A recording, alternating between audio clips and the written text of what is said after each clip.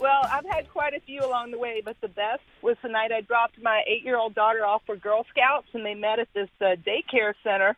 Dropped her off, turned around, left. Didn't really notice that there weren't really any other cars there. Got home, turned out that I was there on the wrong night. They had skipped a night. She went around the corner and saw that no one was there and ran back and saw my car driving away. Oh, no! Yeah, she's there by herself, so she goes forward to the door and sits for a few minutes and then decides she's going to, try to open the door, and she does, and it's unlocked. Oh, no. But within about 15 seconds, the alarm started going off. Oh, my gosh, this poor kid. Did the cops come? I know.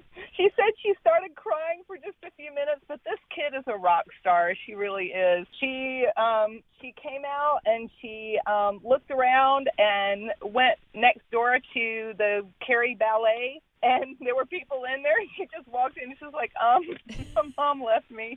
How old was she? He was about 8. What a genius kid you have. She's pretty amazing. Every once in a while, she holds it over my head. I bet she does.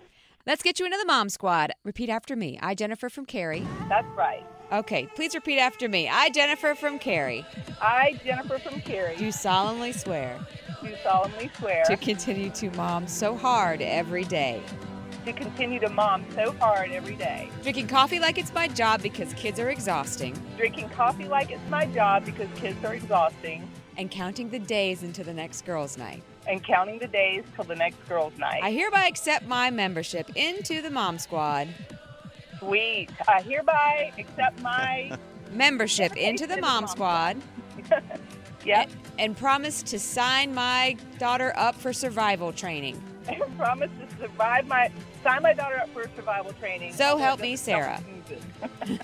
So help me, Sarah. Welcome to the Mom Squad. Sweet. All right.